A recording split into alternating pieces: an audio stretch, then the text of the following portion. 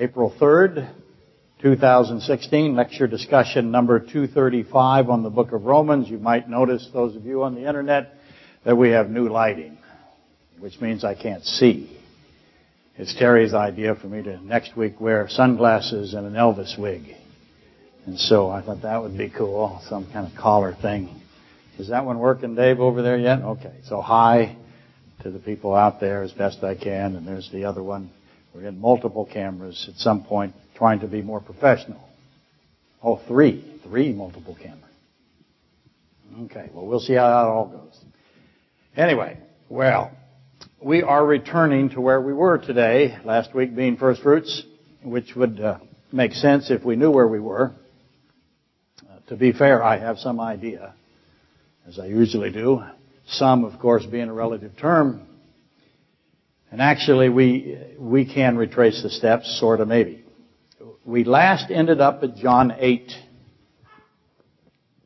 Specifically, John 8:12, which was the fantastic verse there that Christ calls himself the light of life. That is of Genesis 1:3 reference. That John 8, all of John 8, or most of John 8, is the woman brought before Christ to be stoned for adultery. She also is the bait in a trap, and that makes her similar to the swollen dying man of Luke 14, 1 through 6. So we've made the connection between the adulterous woman that was a bait in a trap from the Pharisees and the swollen dying man, likewise a bait in the trap from the Pharisees. Keep in mind that we are still very far off from completing the relationships that are John 8, 1 through 12 and Luke 14, 1 through 6. We've barely begun the process. A long way to go. And for those of you who are impatient with my pace, which is everybody... What? Can't see? Yes, the lights on the board are blinding the audience. They're blinding me too. Maybe we'll all wear sunglasses next week. How bad is it?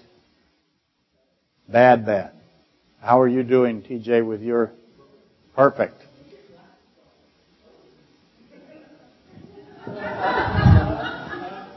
The audience is complaining, for those of you on the internet, with our new technological advancement. They're saying to take my glasses off because the teacher apparently is way too bright. I don't know that I can take the glasses off. I won't be able to see. Do I kind of show up in a white light, do I? Isn't that... Okay, well, we'll try to survive. It's TJ's fault. This is an experiment to see what the lighting needs are, and we are using the house lighting, knowing that we cannot. We'll have to get our own and place them accurately instead of the way they are. Let's, Terry, see if you can just slightly, Terithathy, turn those down just a little bit and see how that affects everything.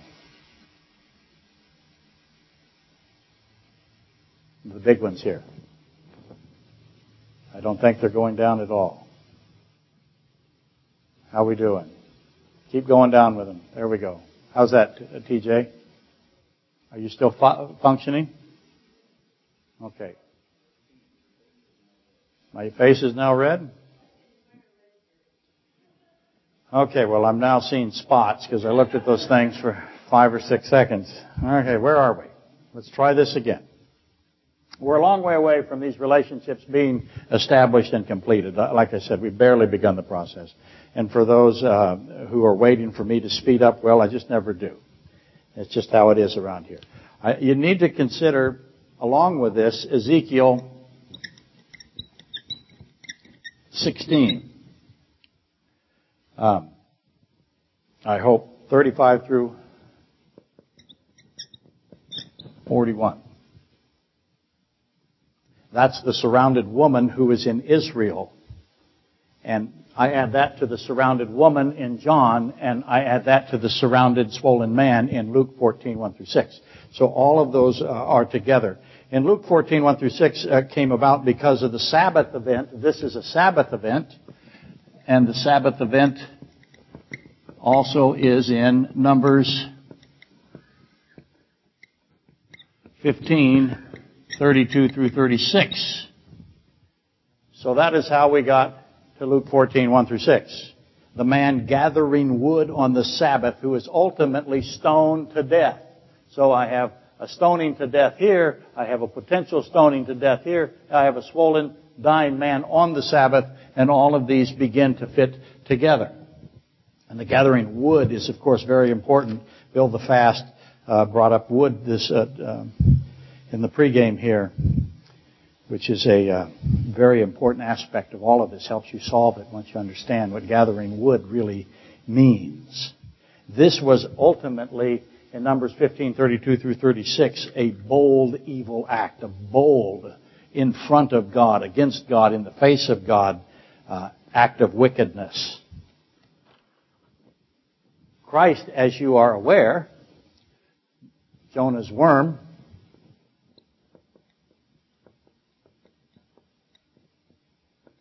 attaches himself to wood.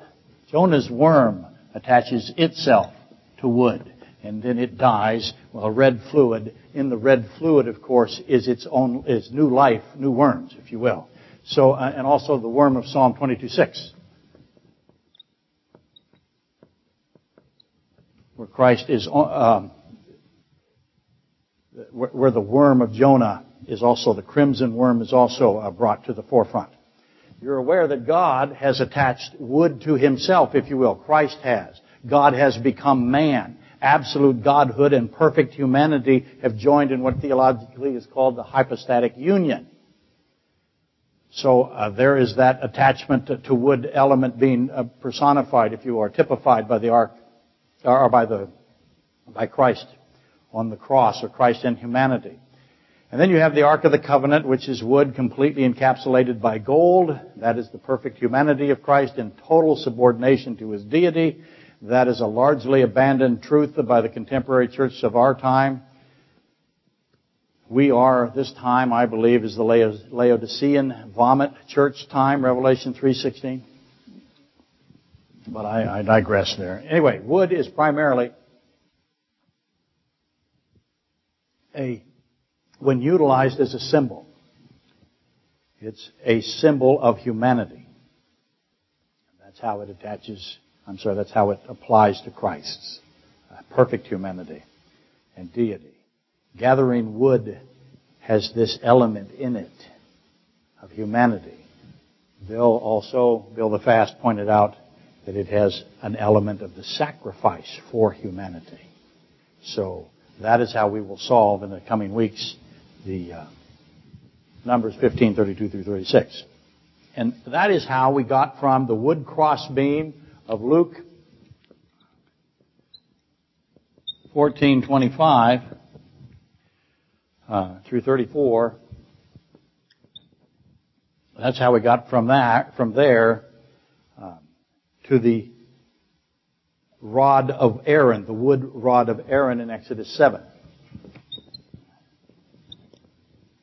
So I have the swollen man on the Sabbath, got me to gathering wood. Gathering wood got me to Jonah's worm, got me to the Ark of the Covenant, got me to the crossbeam of Luke 14:25 through 34. Now that I have got that crossbeam, I begin to find the wood rod of Aaron that became a serpent, cast down to become a serpent. That gets me to the lifted up bronze serpent of Numbers 21. When I'm lifting things up, then immediately I'm now in Proverbs 30, 1 through 6, and then I'm also in John 3:13 through 19, of which 3:16 is probably the most well-known in the modern church today. And when I'm in John 3:13 through 17, or 19, I end up in Deuteronomy 18:15 through 19. The prophecy of the like unto me, who must be heard. When I'm at must be heard, then that takes me right back here, which is the end of Luke 14, which let all who have ears to hear, hear. That's a direct reference to 14:34 of Luke by Christ himself. He who has ears, let him hear, is a Deuteronomy 18:15 through 19 direct reference. And that is the conclusion of Luke chapter 14. That began with the dying, swollen man, which got us to John 8:12, the woman who is about to be stoned for adultery. Does that all make sense? If it does, you're sounding like me. Remember also that this dying, swollen man is surrounded by who Christ calls a brood of vipers, and there's a ruler in that house, the ruler of the Pharisees. Anytime you see ruler, you know that you're headed towards John 12:20 or 12:30, where the same word, exact same word, is used of Satan.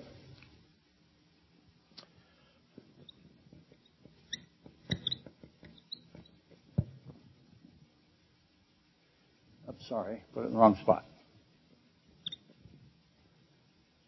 All of that aforementioned, plus the wood ladder of Jacob, if it is a wood ladder, I believe it is, ascending and descending, sends me back to Proverbs 30, sends me back to John 3:13, sends me to Genesis 28:12.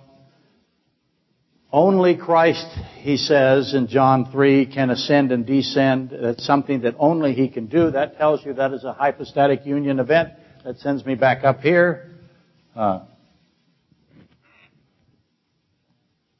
to the Ark of the Covenant. And only Christ is the light of life, from John 8:12. That's a Genesis 1:3. The light of the world and the light of life are the same light, the primeval light. And the adulterous woman of John 8:12 ultimately ends, that passage ultimately ends in John 8:28 with the lifting up of Christ, and back we are again at Proverbs 30, John 3:13 through 19, the bronze serpent. And so you have this complete circle. It's completely circular. And finally, not really, fake finally, you have Isaiah 14.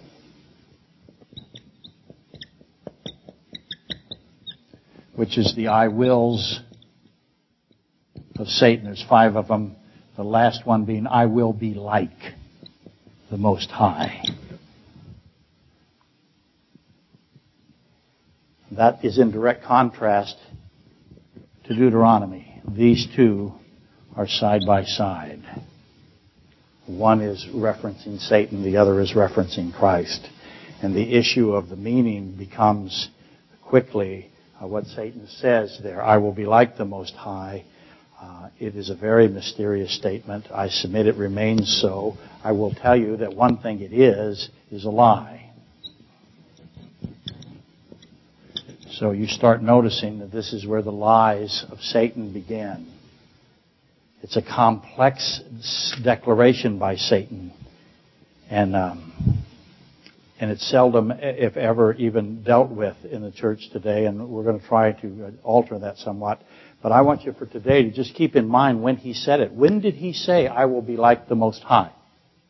Before the creation of man or after? What's your position? Put it on the timeline. If it's before, then mankind never heard it, right? So who did he say it to? When did he say it? Who did he say it to? Ask this question. Who heard him say it? Did he say it out loud? How did it get recorded? Who recorded it? Obviously Isaiah. How did Isaiah know about this?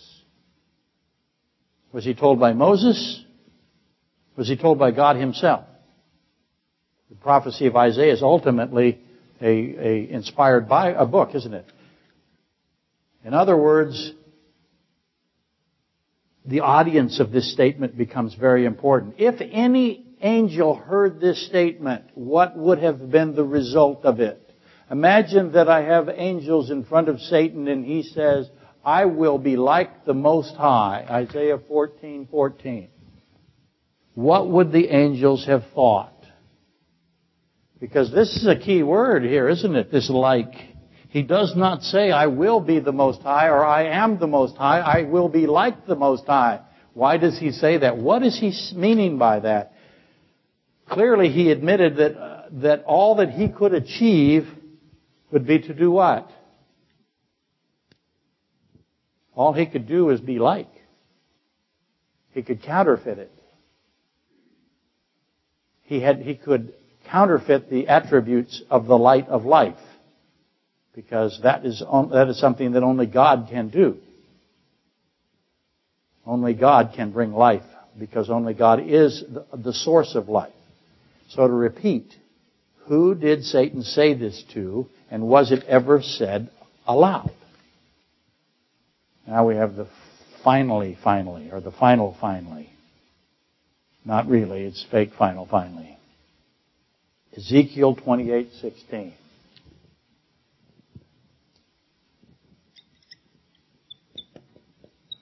I always use by the abundance of your traffic. You could use by the multitude of your merchandise.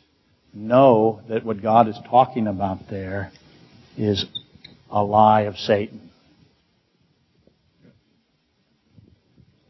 One of Satan's lies is the abundance of your traffic, or the multitude of your merchandise. And God says, I will cast you as profane out of the mountain of God, and I will destroy you, O covering cherub.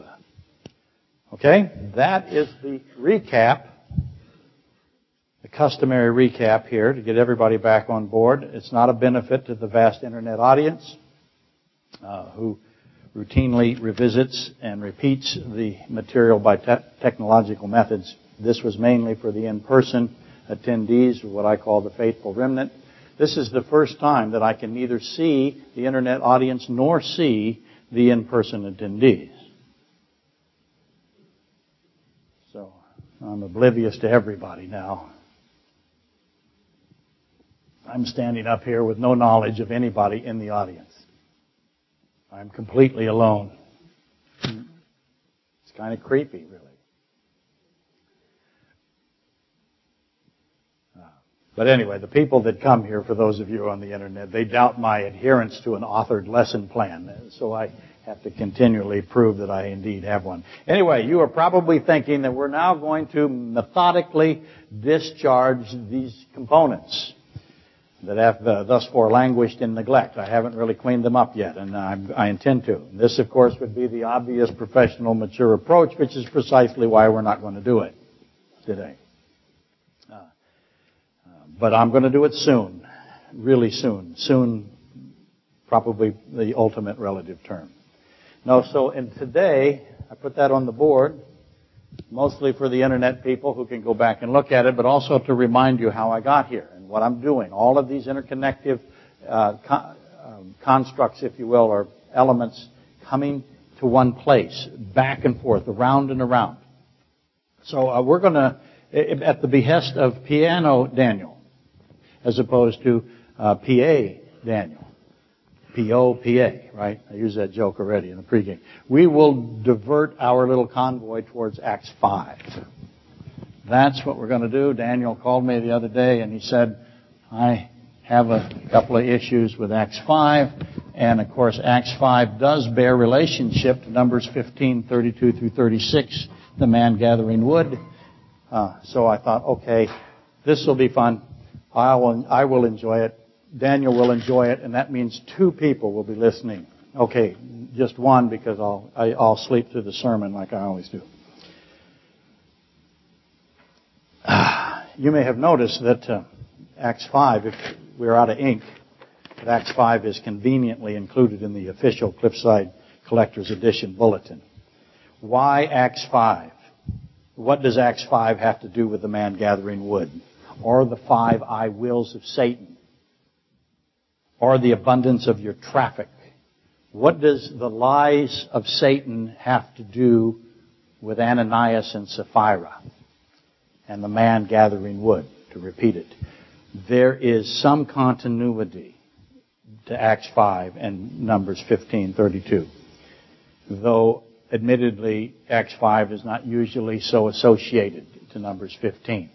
But it's going to add context, I think, that will help you in Numbers 15. There are striking relationships between these two. First and foremost is that they're both a trial. I have a trial of Ananias and Sapphira, and I have a trial of the man gathering wood. So I start with that right off the bat. That'll help me. Obviously, Numbers 15:32 through 36 is a legal procedure, a proceeding, a legal proceeding. The sentencing is explained to all of the congregation of Israel. All of the congregation of Israel knows that this man has been sentenced to death, and then there's this memorializing of it, of the outcome with the blue tassels. And the blue tassels explain exactly what has happened in Numbers 15. Why that man, that bold, evil act that he was doing, necessitated his execution. He wasn't just a guy gathering wood on the Sabbath. He had a plan, a desperately wicked one. Maybe not so desperate. But equally obvious is that anything in the Old Testament in regards to Israel, which is the wife of God, as you know, will have a correlation to the New Testament bride of Christ. So I have the wife of God, Numbers 15. I have the bride of Christ at Acts 5.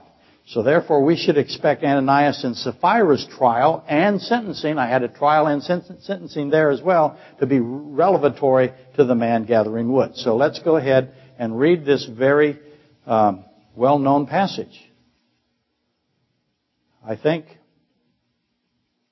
that, at least I hope, that I'll do it justice in the sense that you may not have thought about what I'm going to tell you today. Here we go, Acts 5:1. But a certain man named Ananias, with Sapphira his wife, sold a possession. And he kept back part of the proceeds, his wife also being aware, and brought a certain part and laid it at the apostles' feet. But Peter said, Ananias, why has Satan filled your heart to lie to the Holy Spirit? There you go. You see the connections now? And keep back part of the price of the land for yourself. While it remained, was it not your own?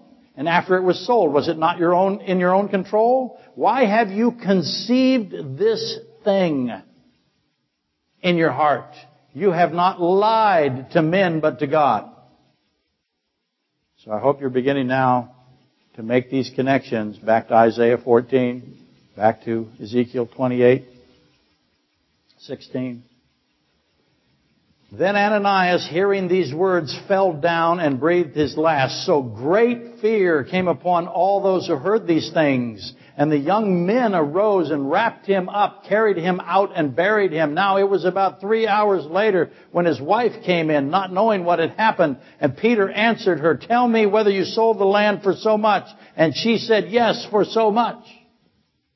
Then Peter said to her, how is it that you have agreed together to test the Spirit of the Lord? Now you're with Israel in the wilderness, aren't you? Behold, the feet of those who have buried your husband are at the door, and they will carry you out. Your Bible translation may not have the behold there, but it better, because that is an incredible statement. That, by the way, helps you understand that something amazing just happened. Then immediately, instantly, if you will, she fell down at his feet and breathed her last. And the young men came in and found her dead and carried her out, buried her by her husband. So great fear came upon all the church and upon all who heard these things. Now, I've addressed in the past, many years ago, Acts 5:1 through 11 previously. I will confess that I have not done it in a comprehensive manner, mostly so because at the time there was a combination of people attending Cliffside, and they all had traditional views on Acts 5, and there was a diverse level of class in the class at the time of understanding the Scripture, and I didn't want to confuse people. What I really mean by that is I didn't want to upset anybody. Now I'm nearing my impending dotage if I'm not in it. Probably in it. I have no such concerns. I'm offending as many people as I can every time. It's a sense of freedom that I've only had recently, right? So I'll do it again. So far, if you're wondering, Coca-Cola has not contacted us. It's not stopping me from annoying them.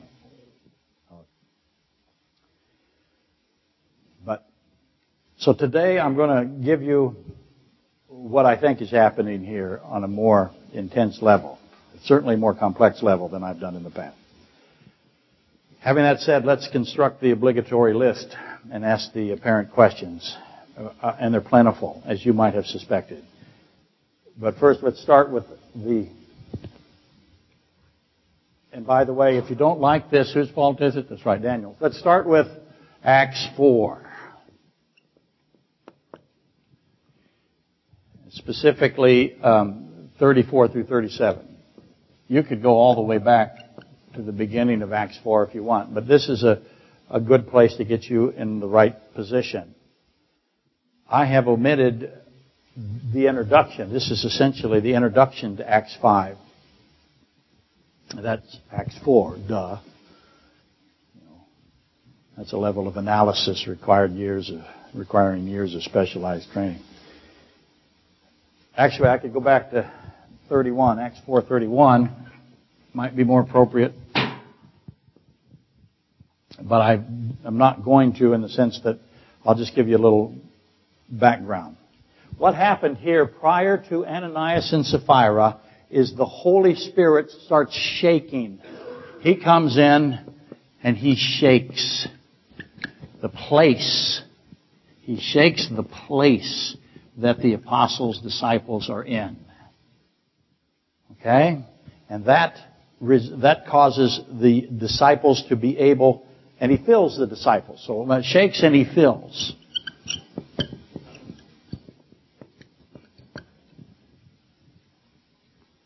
Okay?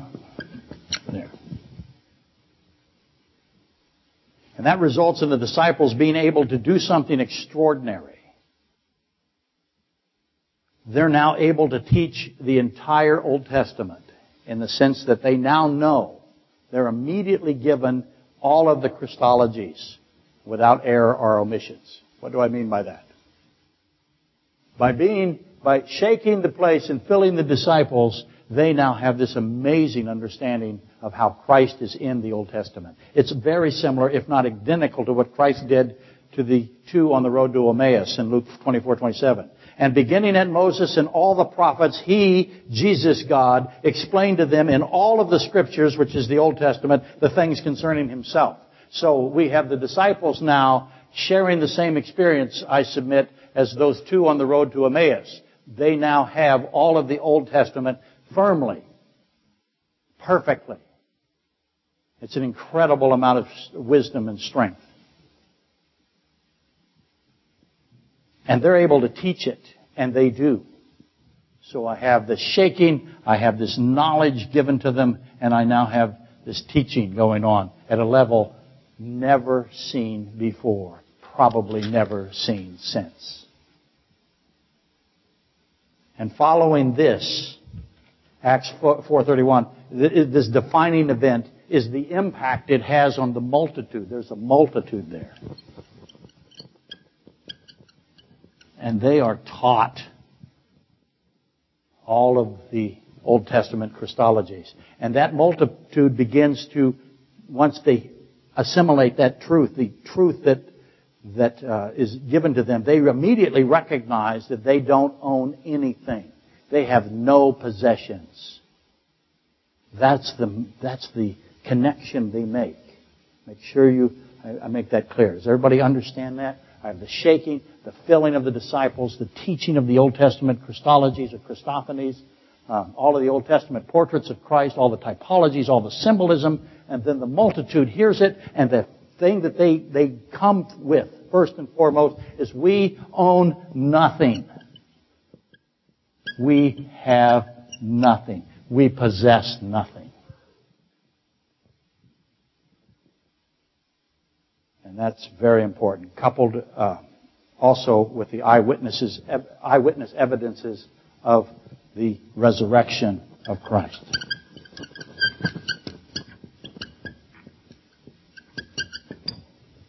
So that is Acts 41. Acts 4:31 through 37.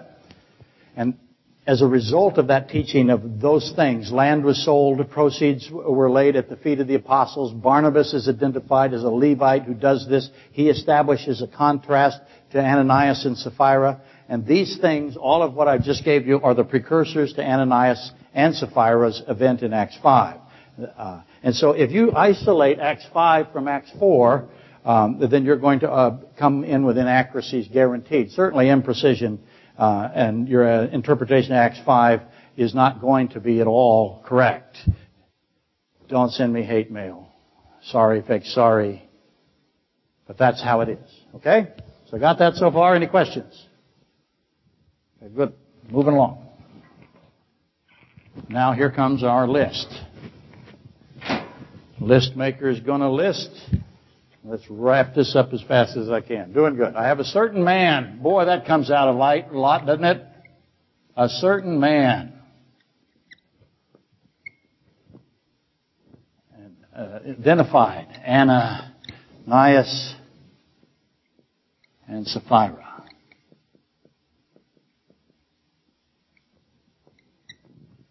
And they sold a possession. And it's pretty much agreed that it is land that they sold because of the context of Acts 4. Not much debate that. But they kept back some of it. Kept back part.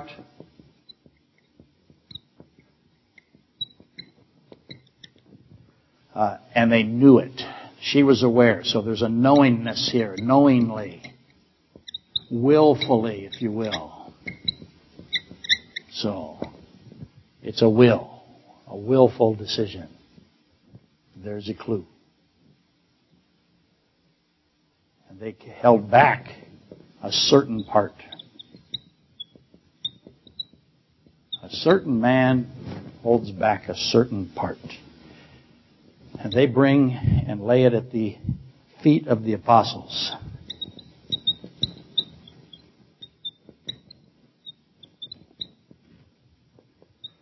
That, of course, also in contrast to Barnabas at the end of Acts 4. So you see Barnabas, the Levite, Ananias, and Sapphira doing the same thing for clearly different reasons. And Peter asks why.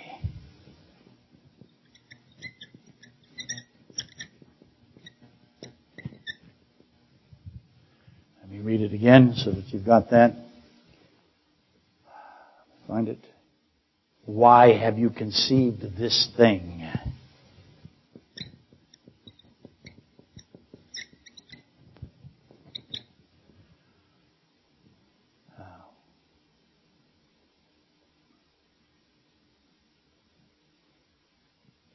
Why has Satan filled your heart? I got it. Yeah.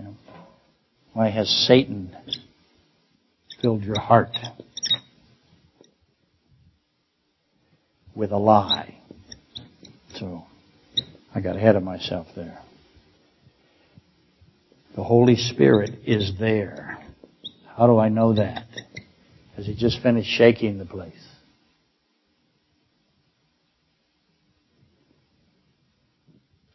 Why has Satan filled your heart to lie to the Holy Spirit and keep back part of the price of the land for yourself?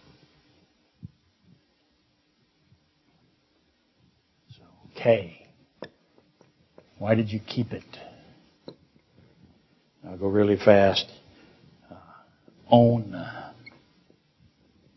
Didn't you have it? Didn't you own it? Isn't it in your control? See the contrast? The lesson of the multitude is that they own nothing, and the amount of control they have is negligible. That was the lesson that they learned from the typologies and the portraits of Christ in the Old Testament when it was taught to them. Why have you conceived this?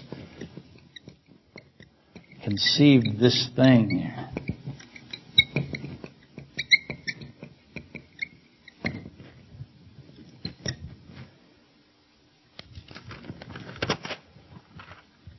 You have not lied just to men, you have lied to God. Is that a good idea? That tells you, by the way, that the Holy Spirit is God. just in case you were wondering. And immediately Ananias is dead, and I have young men come and get him and carry him out and bury him. And then 3 hours pass. Why 3 hours? Why not 4 hours? Why not 10 hours? Why not 1 hour? Why not 20 minutes? 3 hours? Oops. Sorry, I skipped the wrapped, buried or carried, and buried. Why 3 hours?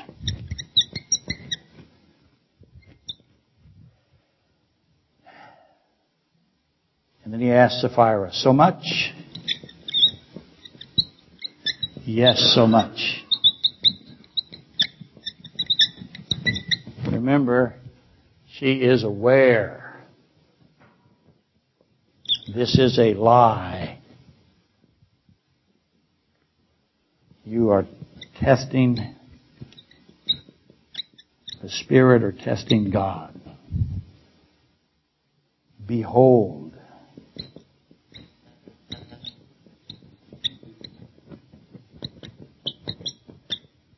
Something amazing is going to happen.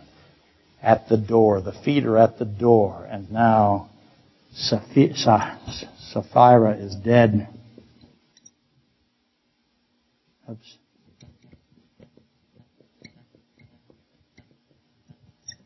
She's dead. And once more I have these young men. And the final statement is the great fear that happens as a result of this event. Now, it's not uncommon to find commentary on Acts 5 that concludes that Ananias and Sapphira are greedy hypocrites. That's probably the predominant viewpoint. I would say that the view prevails. That's what almost everyone teaches. I'm not going to do that. I don't think it's true. I don't think that it has anything to do with the context that is Acts 4. In other words, what they say is that Ananias and Sapphira, another commercial for Coca-Cola, which solves almost everything having to do with my over-enlarged tongue and lisp. In other words, the commentators mostly agree that Ananias and Sapphira wanted only to pretend to give all of their possessions, but sought to keep a significant portion of it for themselves. So they are greedy and they are hypocrites. That's what they say. Attempting to secure the appearance of commitment without the sacrifice. That is the common view. So I want you to note that a fundamental precept of Scripture is that the created own nothing. That is the context of Acts 4. The created, that is us. We own nothing. The Creator possesses everything, possesses all. He is called the possessor, the Most High possessor of all things in Genesis. Okay? Recognition of that is important. Our condition, recognition of our condition is vital to having a wise perspective on what we have recognized as the physical reality. We are foremost not physical. We are spiritual beings, not physical beings. And we own nothing in the physical realm.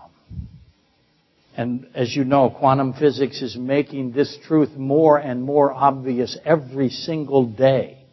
That we are not physical, we are spiritual. Quantum physics is proving definitively that we are a living soul. It is validating everything that the Bible says about us. That's an exciting time to be alive.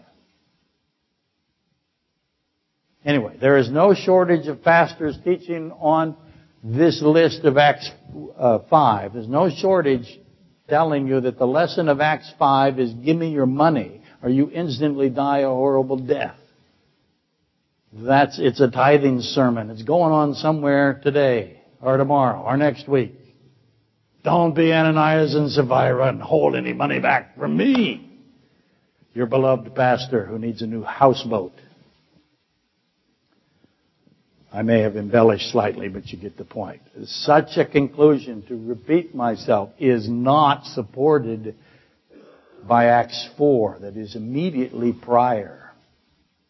So if you took conclusions on Ananias and Sapphira without that I gave you at the beginning, you cannot be right.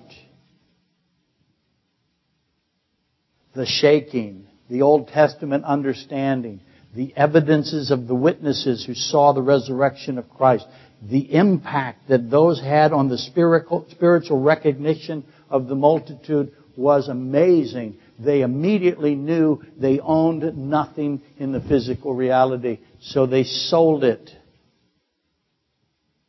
They were the first quantum physicists. They got it. The physical reality is not who we are. We're living souls. And they started to disregard their physical materials. And they sold it and gave it to the feet of the apostles. They knew the spiritual implications of subatomic diameter. And they were changed, and they responded immediately with the proof that they were changed. Barnabas being the one held out as the most obvious. Okay? So let's ask questions about Acts 5 that are not what I would call defective questions. Did this occur in a vacuum? How many people knew what Ananias and Sapphira were doing? Was it just between themselves? How many men, how many people knew about the man gathering wood on the Sabbath? Did he do it by himself? Ask the same question about Ananias and Sapphira. How many people knew that they were going to do this and knew why? Did you suppose at the first reading of Acts chapter 5 that God is overreacting to this? That He's harsh, that He's unjust, that He's temperamental, that He's unstable, that He's violent, that He's capricious, that He's brutal? Bad God? Is that what you did? A couple of nice people here? Got a guy out in the woods, out in the forest gathering wood. Nice guy. He's a wood carver. Wants to make little presents for his grandchildren. Is that what you decided in Numbers 15? 32 through 36? Did you do the same thing here? God is not any of those things. None of those attributes applied to God. God is long-suffering. He waits. So, what exactly is going on here? What happened to cause the instant death of these two people? And how many knew about it? How big of a multitude is here? How many in the multitude knew Ananias and Sapphira? How many of them knew what they were doing? Was there a committee meeting? There's always a committee meeting in a church, right? Why would this be any different? As is with the case of the man gathering wood, a death sentence is necessary here. Why? If this was about tithing, what would happen to us? We'd all be dead. It can't be about tithing, can it? Just like gathering wood can't be about gathering wood. And I understand the dispensational aspects as you would expect. This is the birth of the church, or the beginning of the bride. There is only one birth of the bride. You can't have multiple births of the bride. Why? Because then you would invalidate the birth of the bride. You can't have more than one birth. There's only one birth of the bride, only one birth of the church. There's only one bride. That's why you can only have one crucifixion, only one Messiah. That's why the blood is sufficient. You can't say, well, we have to have another Savior. The first one didn't get the job done. That which happened at the birth of the bride was specific and exclusive to the birth of the bride. Excuse me. Events are occurring that never again occur, and for the purpose of cementing the time of the birth of the church, the birth phase, if you will. They validate, they prove the time of the birth of the church. And that is the exact pattern of Israel. How many times did Israel cross the Red Sea?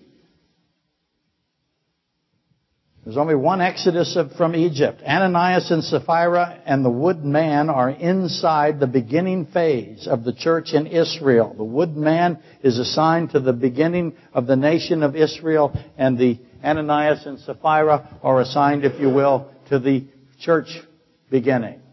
Having said that, I nonetheless maintain a great evil, a wickedness here has been exposed. It's not about tithing. I understand the dispensational aspect, as I hope I illustrated, but this is not about tithing. Satan is involved in this. He's invoked. A lie that is attributed to Satan is revealed as a component of this act. Ask it this way. Just how evil is this plan by Ananias and Sapphira that it results in their instant death? How evil do you think it is on the evil scale? The evil being 10. I mean, the highest evil 10, lowest evil 0. What's your evil scale? Most people read Acts 5 and they give it an evil scale of 1 or 2. Poor people just held back a little money for their children's education. God killed them. Nasty old God. Don't do that. This is extraordinary evil. Can you identify why it is? How it is? And then again, how evil was the plan of the woodman in Numbers 15:32 through 36. The next question then applies to both passages. Once we begin at the point that God intervened because the threat was grave, both to Israel in Numbers 15 and now to the church in Acts 5, murderous destruction was imminent in both places. And God acts. As you know, He will. He will protect His plan of salvation. For whose sake? Raise your hand. Never raise your hand in this church. But yes, it's for our sake. We are saved because God intervenes. This is a murderous event here. How so? If both the woodman and Ananias and Sapphira were perpetrating a vicious act, how? How is it that way? Well, to answer that, let's again consider what God does. Why does God do this? Why did this result in instant physical death for Ananias and Sapphira? Where else does it happen? Go find the other places it happens in the Bible. It happens with Nadab and Abihu. Remember?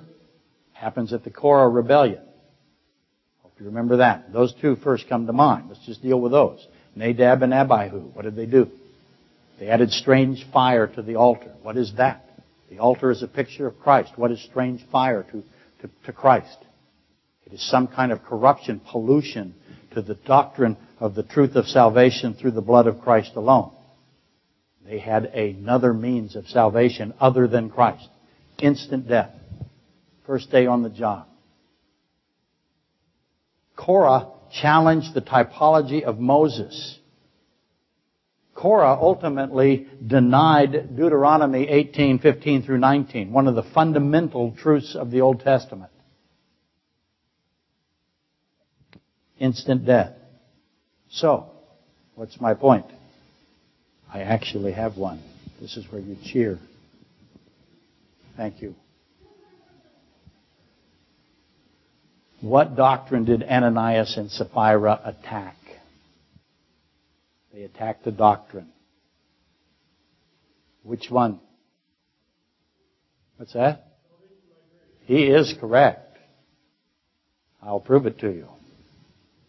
Those of you on the internet, Bill the Cow yelled out salvation by grace. Let me read it. See, what is the lie? What is the thing conceived in their heart? And I think it's obvious. Here we go. I will read verse 4 or chapter 4:33. And with great power the apostles gave witness to the resurrection of the Lord Jesus. And great grace was I'm sorry, let me repeat it. I said it badly. And with great power the apostles gave witness to the resurrection of the Lord Jesus, and great grace was upon them all. Nor was there anyone among them who lacked, for all who were possessors of land or houses sold them and brought the proceeds to the things that were of the things that were sold. If I had time, I would read 1 Corinthians 15:12 through 19, which says the resurrection of Christ is absolutely essential, or we are the most miserable. Right before Ananias and Sapphira, I have the resurrection of Christ, and I have great grace. And Ananias, as soon as that's done, that incredible miracle, Satan attacks, using Ananias and Sapphira, and they attack great grace. They attack the resurrection of Christ. This is about the resurrection of Jesus Christ and the great grace that was upon them all. This is why God the Holy Spirit does what He does. The lie was concerning the resurrection of God Himself and His great grace. And all that remains is for you now to do what? Didn't think I'd lay it out for you, did you? I mean, you get chicken today. You came for the chicken. All you got to do is, how is it that the keeping back of money is attacking the resurrection of Christ? Who are these guys? These young men? Who are they? Where'd they come from? They're given the job of carrying out the dead bodies. How'd they get those jobs? Just hanging around? Who? A couple of young men. Hey, you carry out the dead body of the person attacking the grace, salvation by grace, the great grace, and the resurrection of Christ. Why did Peter, who's in the position of Moses, isn't he?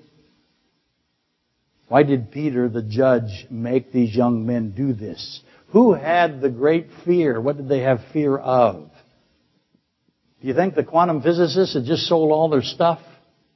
That understood the great grace, understood the typology of Christ, understood the resurrection, had the witnesses, felt the shake?